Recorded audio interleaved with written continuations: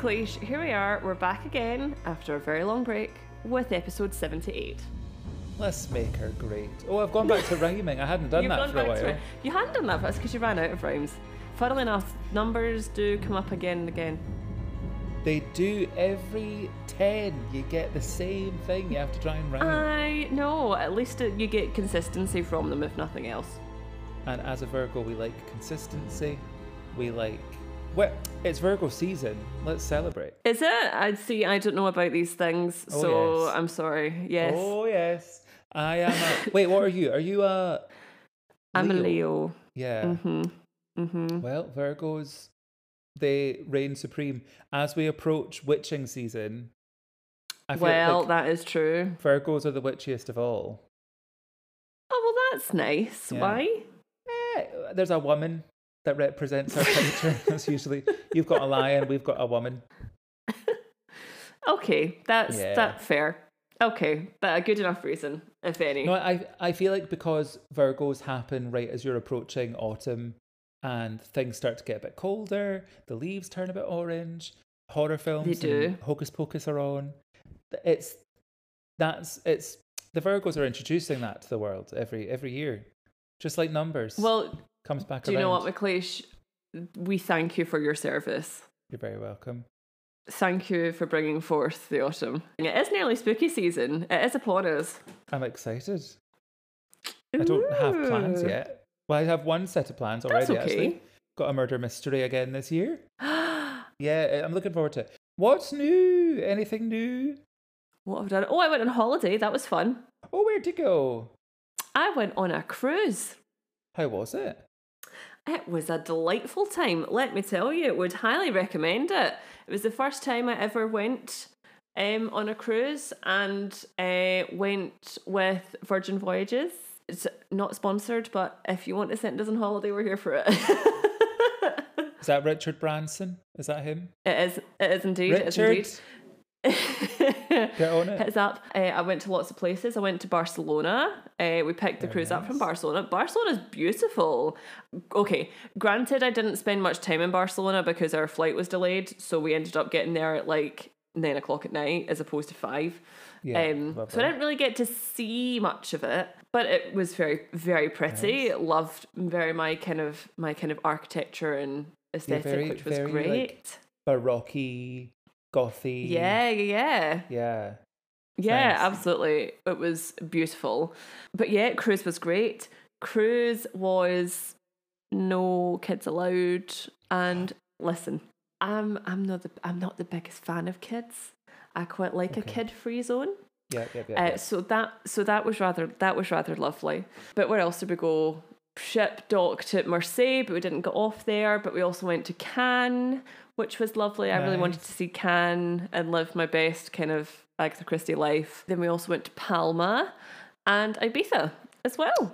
So are we party? Yeah, we got around. I have never ate so much food in my life because obviously your food's all included on the cruise. Marvelous. And it was some great food. Lots of options for us veggies out there, which is a rarity. Holidays are always a struggle. Absolutely. But no, there was lots of very good options. Everybody was delightful. And do you know what as well? The cruise line's brand is very much all about people kind of like being themselves and stuff like that. And that ship was the most welcoming, friendly ship, like just space that I think I've ever kind of had a holiday in. It was like absolutely great. We made some cruise pals when we were on the ship, which was very sweet. Oh, and this is the other thing that I meant to say to you actually. So on like I can't remember what night it is. It was like the third to last day maybe. On Virgin Voyages, they do a big thing called Scarlet Night, which is kind of like a big party night, but it's like...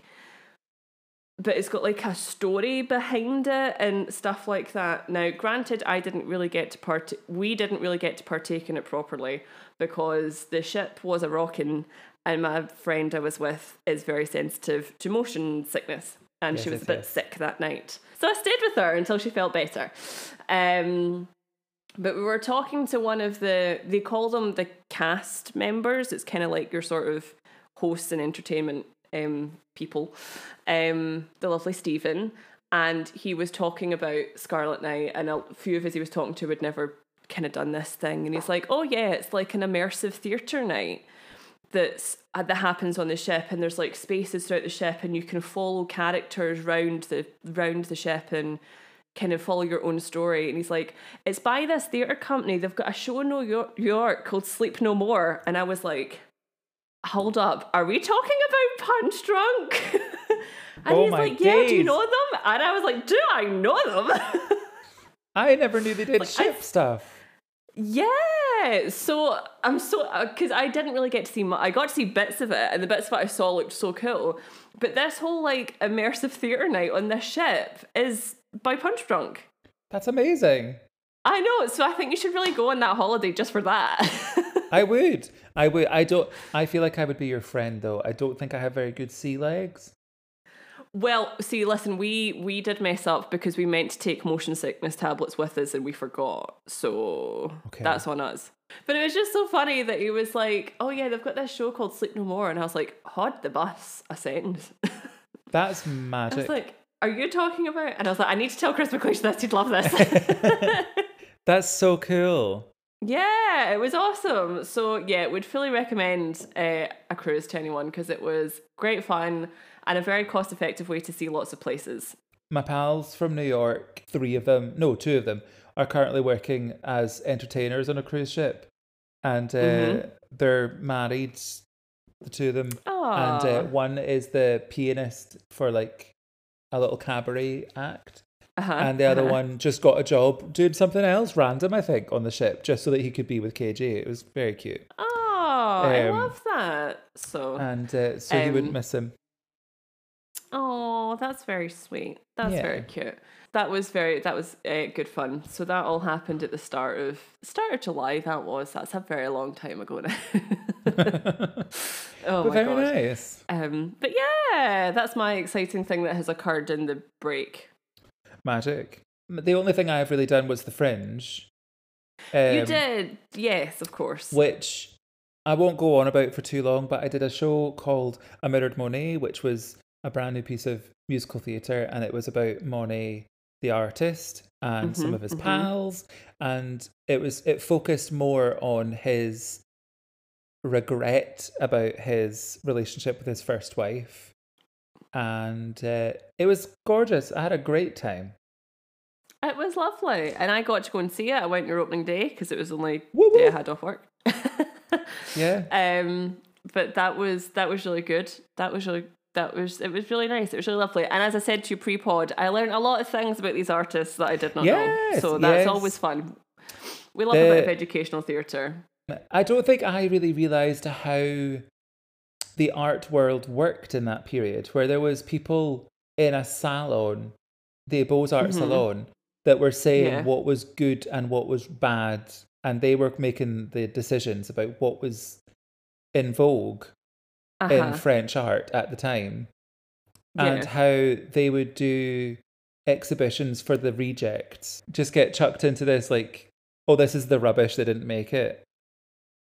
And so that is very strange, yes. And I think they really, really, really bought into what critics had to say about the art. I think it just sounds like it was... I'm sure the art world is still incredibly cutthroat, but it just sounded so brutal. Yeah. And also money had a huge say in who became successful and who didn't. Absolutely. Probably still very much the case. I mean, it's still the case in acting, I can tell you that for free. Happens in all the arts. No, it's not good. It's not good. But no, I thought it was a lovely little show. It gave me like La Boheme vibes, which I quite liked. Yeah, okay, I can see that. Yeah, which was nice. The music had a slightly Sondheim-y feel, which I really liked. That it wasn't... I mean, Sondheim's whole thing was that he didn't want to write songs that folk left the theatre humming. It was more about the story, and I feel like that was what this was kind of like. That you didn't really leave humming a tune, but you did leave having heard the lyrics and understood the story. Yeah. That's really my only thing that's happened. Fun times. Thank you, everyone that has come back to listen to us once again. We apologise for our absence, but it's just a busy time. It's a busy time. Our paths have finally crossed, so it's all good. So we're here and we're back with some more spooky stories. Spooky stories. I hope. Well, who knows what I've chosen? Maybe I've decided to take things down a boring route. Maybe I'm going to talk about trains or something. I don't know. If you're a fan of trains, no offense. It's just not my cup of tea. No, yeah. It's each to their own. Each to their own. It's all good. It's all good. Well, who's first this week for story time? Because last time you gave us the World's End murders. I did. You did say that your next story was going to be a continuation of that, but whether that is what we're getting, we do not know. It's still all up for grabs. Okay, so as you said, last time I said I was going to continue to talk about Angus Sinclair and his potential link to Bible John, but I will come back to that. Okay. I will. Okay. So for just now, I have a brand new story to tell you about a man who was called Wee Eddie. Wee Eddie? Wee Eddie. Okay. Should we be going to Wee Eddie, or was Wee Eddie probably a psychopath? Probs no. So, the reason I'm kind of leaving Bible John hanging in the air is because it felt like such a heavy hitter, and the more research I did, the more there was just so much to go through and so much to filter through to find like the good nuggets. And so I decided to go for this one because it's a good story, but also twisteroos. But I didn't feel ready to tackle the Bible John thing quite yet. That's fair. Bible John case is a pretty hardcore case. So, but I'm thinking soon. I'm thinking maybe next time or the time after. Okay, fair enough. Well, I'll know not to do it since you're doing it. We've sorted that at least. Woohoo! So for now, a policeman walking his early morning beat in Dumbarton spotted smoke filtering from a top floor flat. Rushing up the stairs, he managed to force his way in and called for a fire engine on his radio. He learned from the neighbours it was Wee Eddie's flat, and he hadn't been seen all day. But that wasn't unusual because he worked very odd hours as a security guard. Perhaps Wee Eddie wasn't home and the smoke damage would be the main concern from this fire. The policeman made his way from room to room through the smoke, searching for any evidence that Eddie was still at home. There was nothing. The flat was empty. He was about to leave and let the firemen do their job when he spotted an open trapdoor to the attic. There, on a blood-soaked mattress, lay the battered body of Wee Eddie Cattonio. Sprinkled atop his body and scattered around his bludgeoned head lay dozens of photographs of naked women. Oh.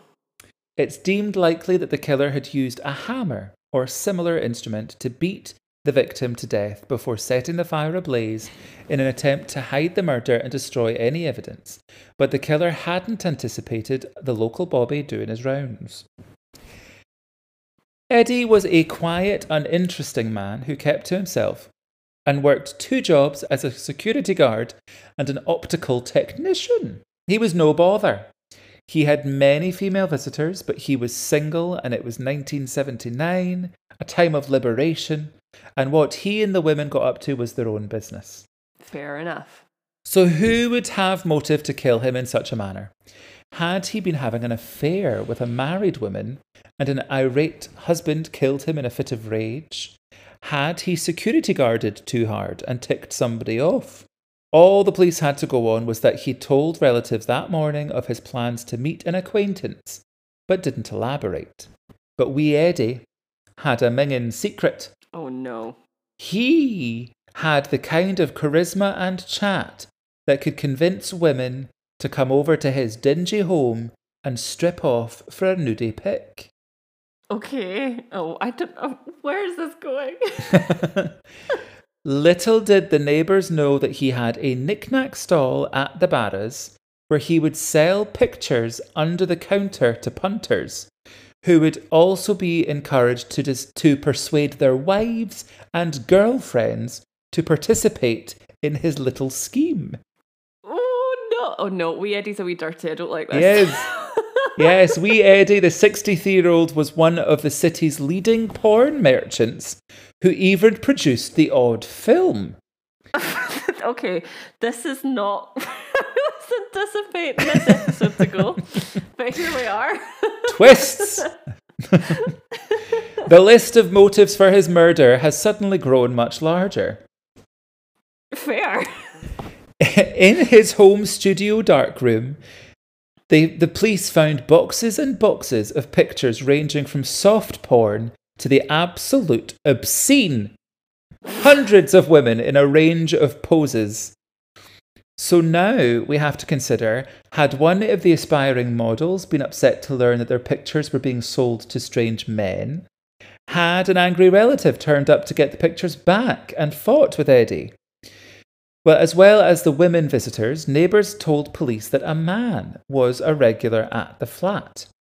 He was called Gus. Gus was quiet and unassuming, much like wee Eddie, and didn't give the neighbours much cause for concern. However, behind closed doors, the two men had bonded over their shared enthusiasm for photographing women in explicit poses. Gus would seek out gullible women in the dance halls of Glasgow's East End and persuade them to pose for his pal to keep the seedy bric-a-brac stall alive. Here, I wrote this about 2 months ago. I'm having a good time. I'm quite enjoying what I came up with. I haven't read this in months. My God. Also, can we just appreciate the versatility of the Barras? You really can get anything. Oh, yeah, you can. You can get whatever you're looking for. Recently, somebody was crocheting willies. That was a recent thing you could buy at the Barras.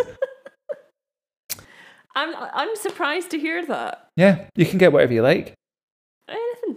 Eddie taught Gus how to develop black and white photos of his own, but they fell out when Eddie refused to show him how to develop in colour. Had Gus killed Eddie in a fit of rage? Or did he kill him because he knew too much? Knew too much, I say. Too much about what? Well, we shall find out. But Gus had an alibi for the night of the murder in July. He was at his mother-in-law's for dinner with his wife. Okay. While his alibi seemed to clear him of any involvement, detectives remained suspicious of this man, Gus. Neighbours were spoken to. They even managed to trace some of the women photographed. But with no witnesses, no reports of rows or noise from his house at the time of the murder, and no murder weapon, the trail for the killer went cold very quickly. The friend he was meeting was never traced. Maybe it was Gus. It probably was Gus. Yeah. Forensics were in their infancy back then, but police had the foresight to bag up his clothes, locks of his hair, and the photographs and stored them away. There were other murders needing their attention, and nobody really cared about a seedy old man with a dirty habit. Wee Eddie's murder was filed and forgotten. It's likely his murder file will stay locked in a drawer with undetected stamped across it for a very long time. Besides, the man suspected at the time is now also dead. Could it be that Gus forced his wife to give him a false alibi so that he could bludgeon Eddie to death? Could it be that Gus had a history of violence and the habit of killing? Did Eddie perhaps know of Gus's crimes and was ultimately silenced? I think that is incredibly likely because Gus was Angus Sinclair. Oh, plot twist! Oh yes! Oh yes! So, wee Eddie was pals with Angus Sinclair from last week's episode. I and my detective friends from 1979 share the theory that Angus Sinclair was forced to silence wee Eddie because he knew too much about his crimes from 1977 and beyond. Oh my gosh. In all my research, I also found out that Angus had once carried out an armed robbery in 1976 in Moodiesburn, where he and his brother-in-law accomplice, Gordon Hamilton, burst into a house, tied up a 10-year-old girl and her father, and waited for the rent man to come so they could rob him of his takings. And in this robbery, Angus used a hammer. So, he has form for using hammers in attacks. Yep. I also discovered that when it came time to interview him about Eddie and his potential involvement, he was phoned in advance. So it gave him time to prepare an alibi, which his wife complied with. Okay. So, the saga of Angus Sinclair continues. I will leave it there for now, but next week I have even more to discuss with you about him, including his potential link to Bible John. Oh my gosh. Oh, it just kept on coming. This is the issue, is that every time I went to do some Sinclair investigations, I'd be like, well, he was doing this as well, so I need to take it one thing at a time. I don't know why I didn't put two and two together and think Gus, what that's short for. Angus. Oh my god. What a twist. What a twist. Well, I have to say, I applaud you for being very mature throughout that story, because you do have, like, the brain of a 12-year-old. It's true. It's very true. I've matured over the past 2 months. I was going to... Clearly, since the last time we've recorded that you've grown up. Because you do. I was able to talk about... I mean, I did use the term nudie pics because it made me laugh.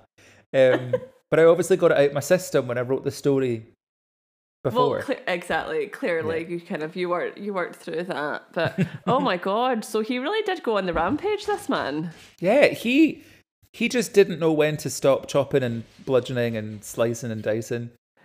But I mean, I suppose this is like with the continued crimes of Angus Sinclair, that he probably should have just stayed in prison when they had him there the first time. Yeah, I mean, he just kept getting away with stuff or getting off lightly for things. Yeah. And obviously he was never done for this because they don't know for sure if it was him. So is this still technically a cold case? I think technically, but yeah. Or it's maybe it's not been looked at for a very long time, I don't think. So it was the detectives in the 70s were like, well, we think Angus did this. But they never had anything on him. Okay. And I just don't know if anybody's looked into it since. Maybe now's the time people can start looking into the creepy. I think he was dubbed the Porn King, which is really gross. Imagine having that as your nickname. You don't want that as your nickname. Wee Eddie the Porn King. It's not nice. It's not nice. Oh no. Oh, as if Wee Eddie didn't conjure up enough images. What happened to all these pictures? Are these just in like an evidence vault somewhere? Well, it did say that his clothes, his hair, and the pictures all got bagged up and then filed away. I don't think they ever did anything with that. So they're just sitting in a box somewhere. Probably. Listen, there's people in Glasgow just now who don't realise that their granny or their great granny have got pictures in a box. Oh, that's very awkward. Mind you, the 70s, dear. It's probably just their mum. Yeah. It's probably not quite grannies and great grannies. Depends what age they were at the time. We're not talking 1870s here, like. No.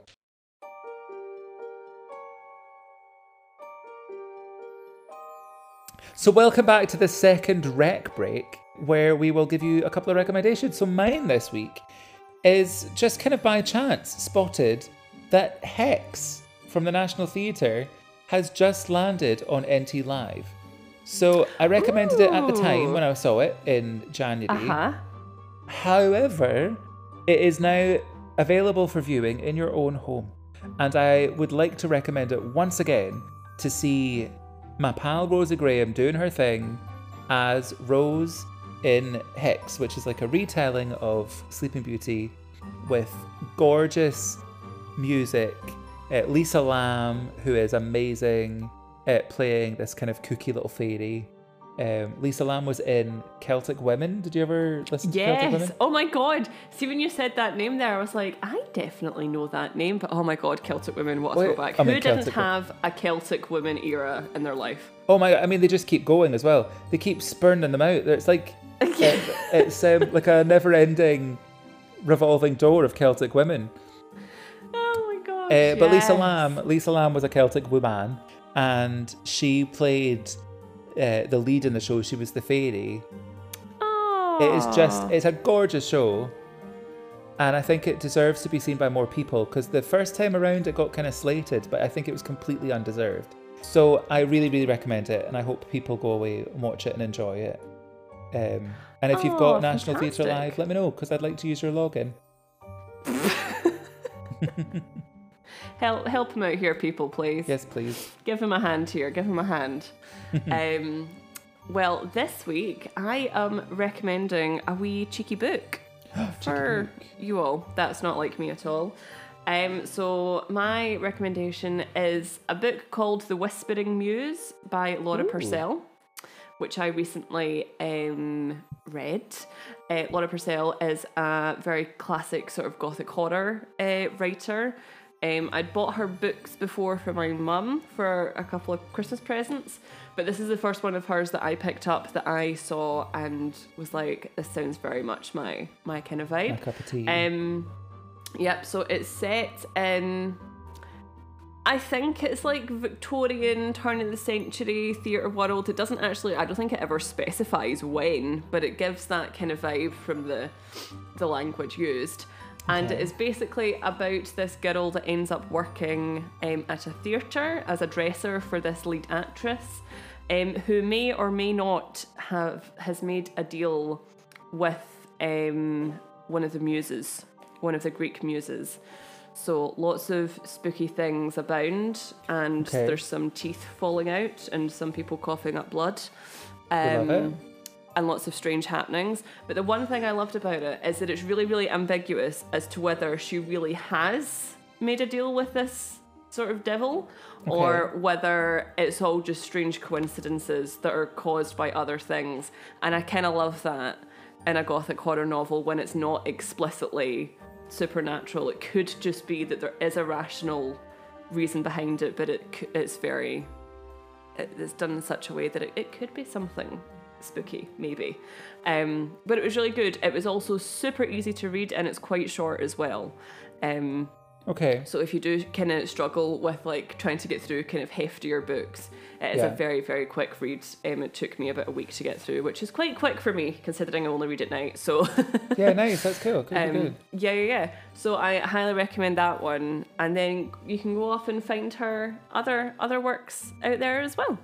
Sounds good. I feel like someone else has recommended that to me recently. It's also a very pretty book. Very pretty hardback. Yeah, they say don't judge a book by its cover, but it matters. I very much do. I had a whole talk with Waterstone's sales assistant one day when I was buying books about how I will buy books based on their cover. Oh yeah, 100%. Every single time. I'm a sucker for a good cover. Me too. Lovely.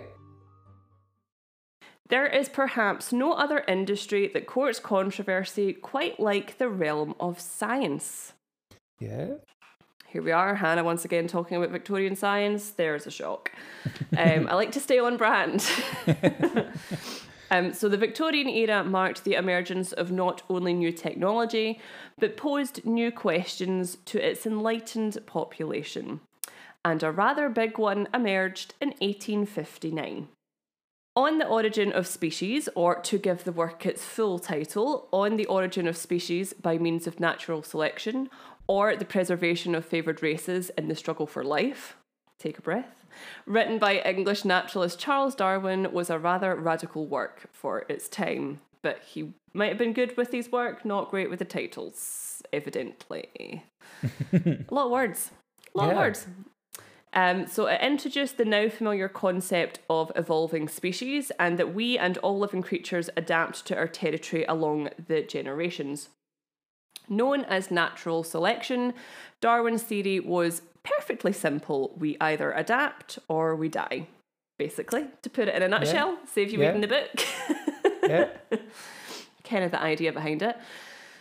His work was particularly controversial as it directly challenged the teachings of the church. It's fair to say that their own teachings were often being interwoven with scientific developments of the time.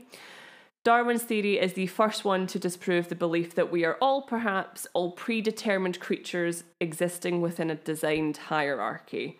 So this concept that we are all part of a great plan by a higher being was very much directly challenged by Darwin's theory. On the origin, thus sparked a debate regarding the Christian creation myth and the emergence of man. If man was not created on the sixth day in the quote-unquote image of God, and women did not grow from one of Adam's ribs, then where the hell did humans come from? It must be said that Darwin does not offer an explicit theory as to where humans may have descended from, but he drops a fair few hints throughout his work. He makes reference to what we could crudely call the quote-unquote ape to human theory, that we are the product of the evolution of primates. Thus began the search for what was referred to as the missing link, the in-between species between the early primates and humans. Now, some entrepreneurs saw this as an opportunity to make a few pounds. If we were to look at a cross-section of sideshow or freak show troupes, there is a high possibility of a missing link act listed within their retinue.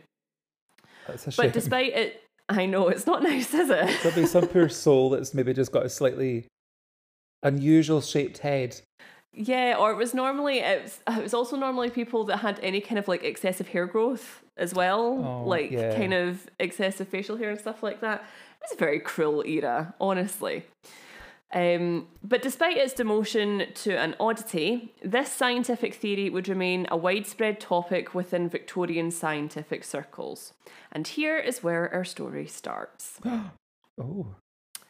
So Charles Dawson, born the 11th of July 1864, died the 10th of August 1916, a man with a rather apt name for this story, was a British amateur archaeologist.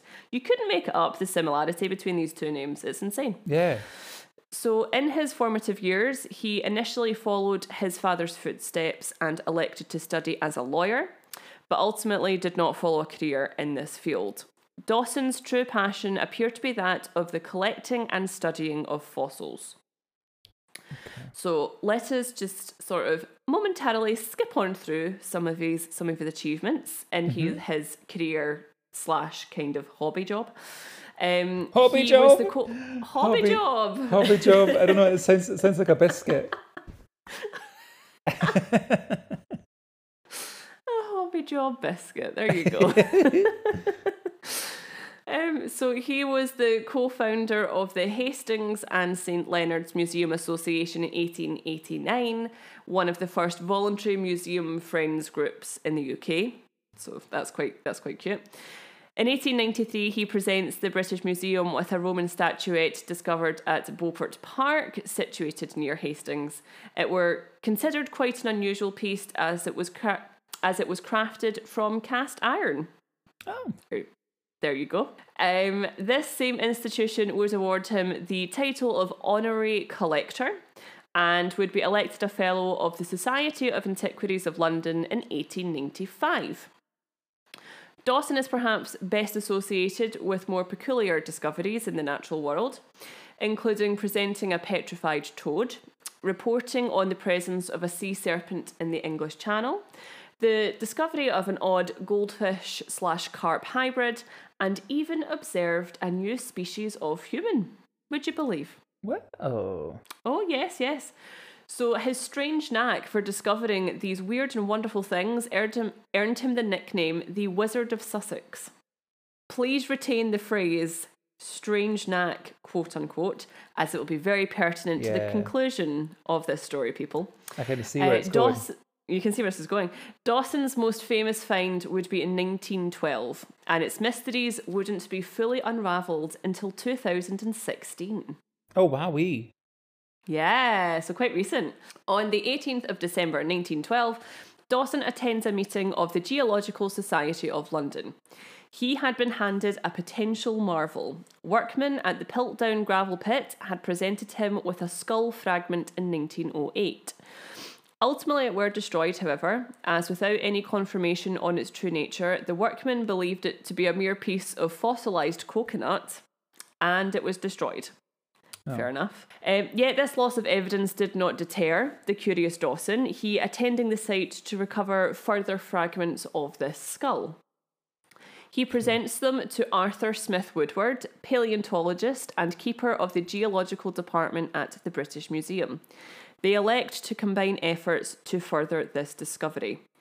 Dawson embarks on a solo dig at the site, and he strikes lucky. Mm-hmm. He discovers more skull fragments and half of a lower jaw. After further scrutiny, Woodward declares that the reconstructed fragments do in fact resemble human remains, although not entirely. The brain size of this deceased individual would have been at least 2/3 less than that of a contemporary human, and with the exception of 2 molars, the lower jaw is in fact cannot be distinguished from that of a chimpanzee. From these findings, it is proposed that the Piltdown discovery is a potential missing link in the evolution of humans. So let's consider the evidence posed here. Okay. This individual evidently had a human-like cranium, but possessed an ape-like jaw. The remains were also discovered next to what could be described as prehistoric tools, quote unquote, some believed to be derived from elephant ivory and bone. And it's quite convenient that these things should all be found together, isn't it? Of course, yeah. After all this time. Yeah, absolutely. After all this time, it's so lucky these things just turn up together. What this discovery does do, however, is support the contemporary thinking of the time that evolution commences with the development of the brain. Dawson and Woodward are, unsurprisingly, not without their critics. The Royal College of Surgeons procure copies of the fossils, and when they piece them together, what they discover is nothing more than that of a human skull. So, rather underwhelming discovery, to be perfectly honest. French priest and paleontologist Pierre Teilhard de Chardin joins Woodward in his quest to uncover further fragments of the skull. They elect to search for the missing canines within the skull, as there had been previous criticism of their shape in relation to the diet that prehistoric humans were believed to had at the time. Yeah. And as luck would have it, Desjardins finds a tooth that Woodward declares is absolutely perfect. The pieces are quite literally all coming together now with this discovery. Wow. Could an amateur archaeologist have truly discovered evidence of the first Englishman? It must be said, however, that the case of the Piltdown man caused many a professional and personal disagreement. Professor Sir Arthur Keith, Scottish anatomist and anthropologist, opposed some of the declared findings. Grafton Elliott Smith, an Australian-English anatomist, claimed that Keith's opposition to Woodward was fuelled by his own ambition. This all got a little bit heated, and it concluded with Keith declaring that, quote, "such was the end of our long friendship." So they're all getting very catty over this skull. Oh, God. Get a grip. It's all starting to get a little bit fraught between the sort of British academics down there.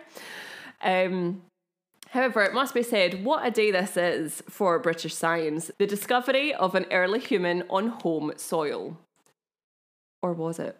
I think there's a twist coming. It was Angus Sinclair.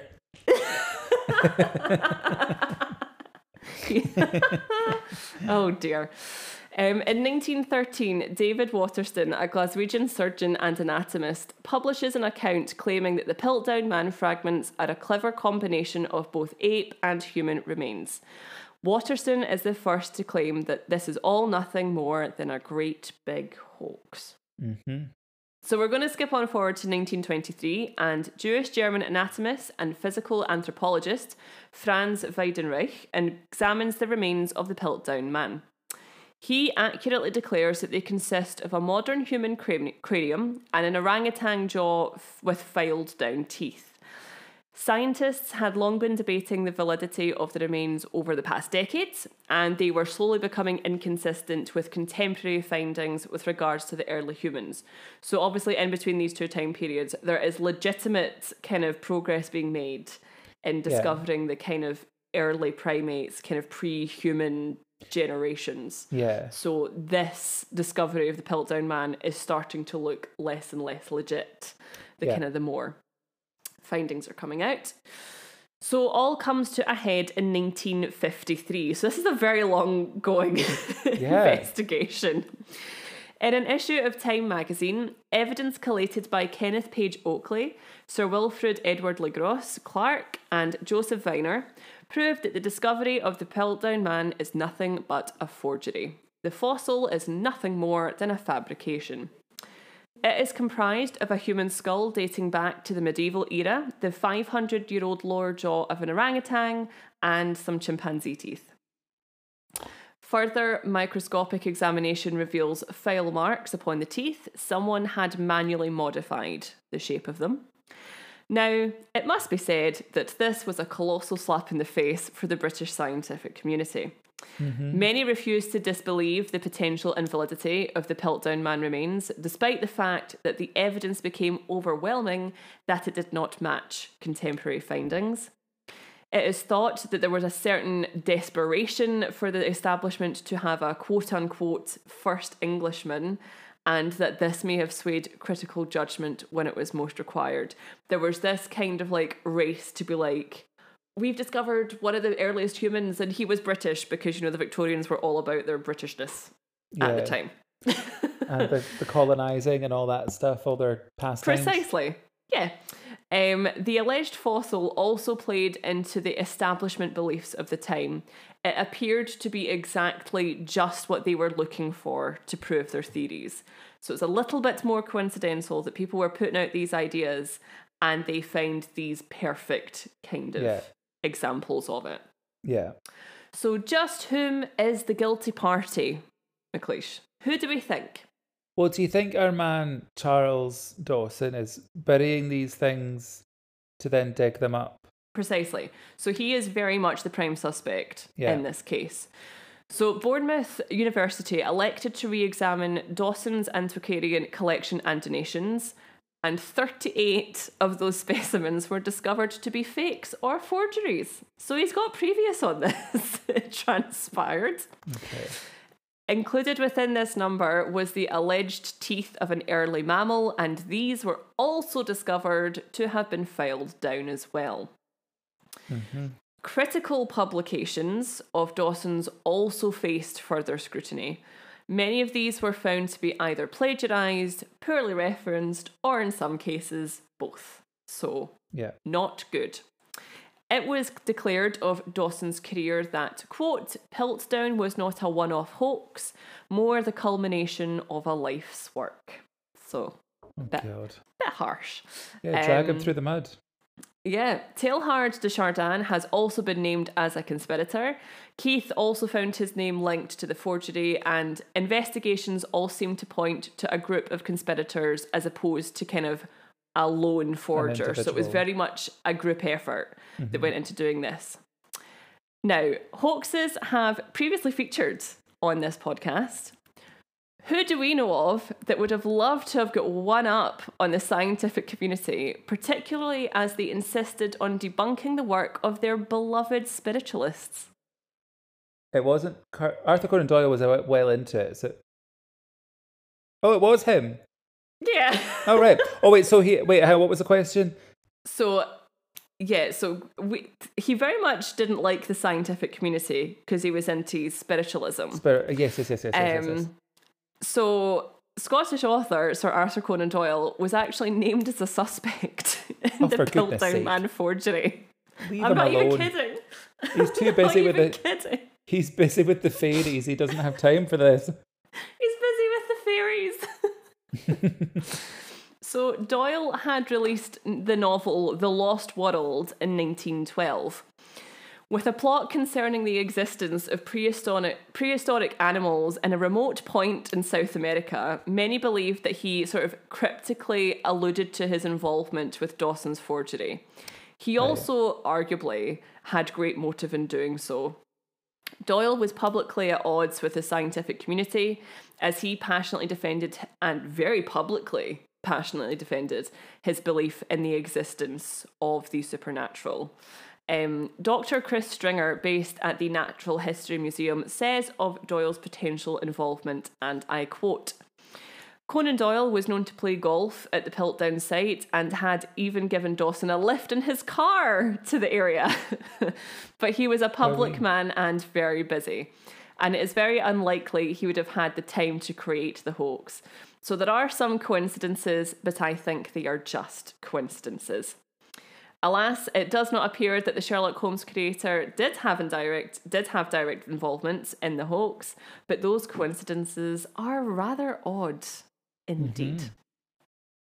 In 2016, after further research into the case of the Piltdown Man, Dawson was named as the sole perpetrator of the hoax.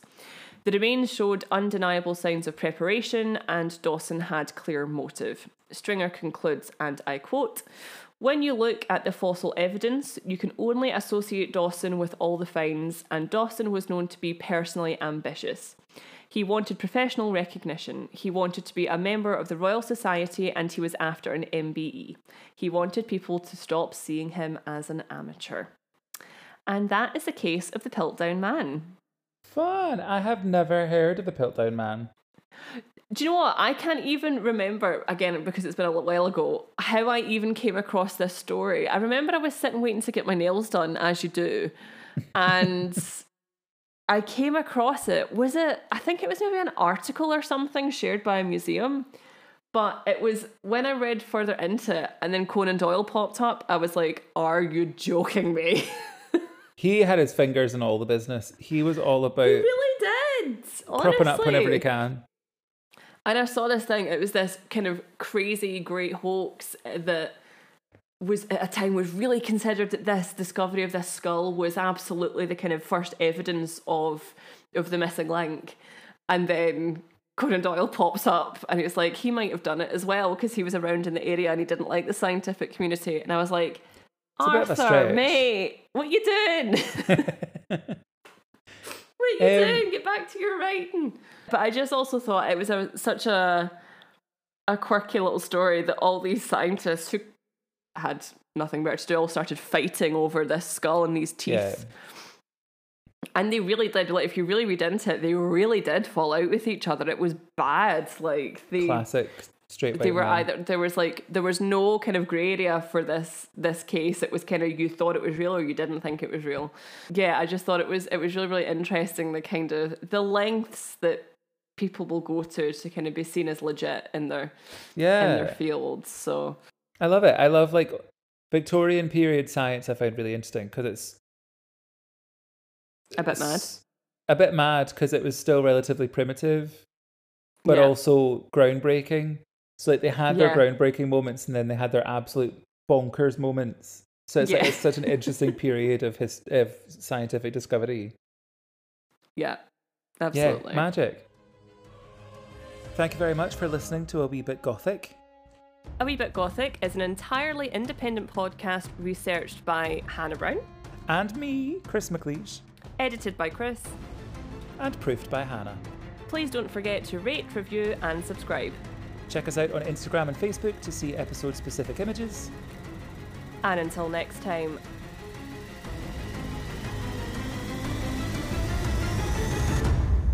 Was that gothic? A wee bit.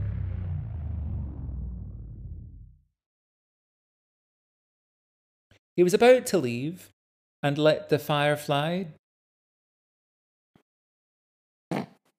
I think I've put a typo. He was about to leave and let the fireman... Okay, not the firefly. It says firefly. I've typed it.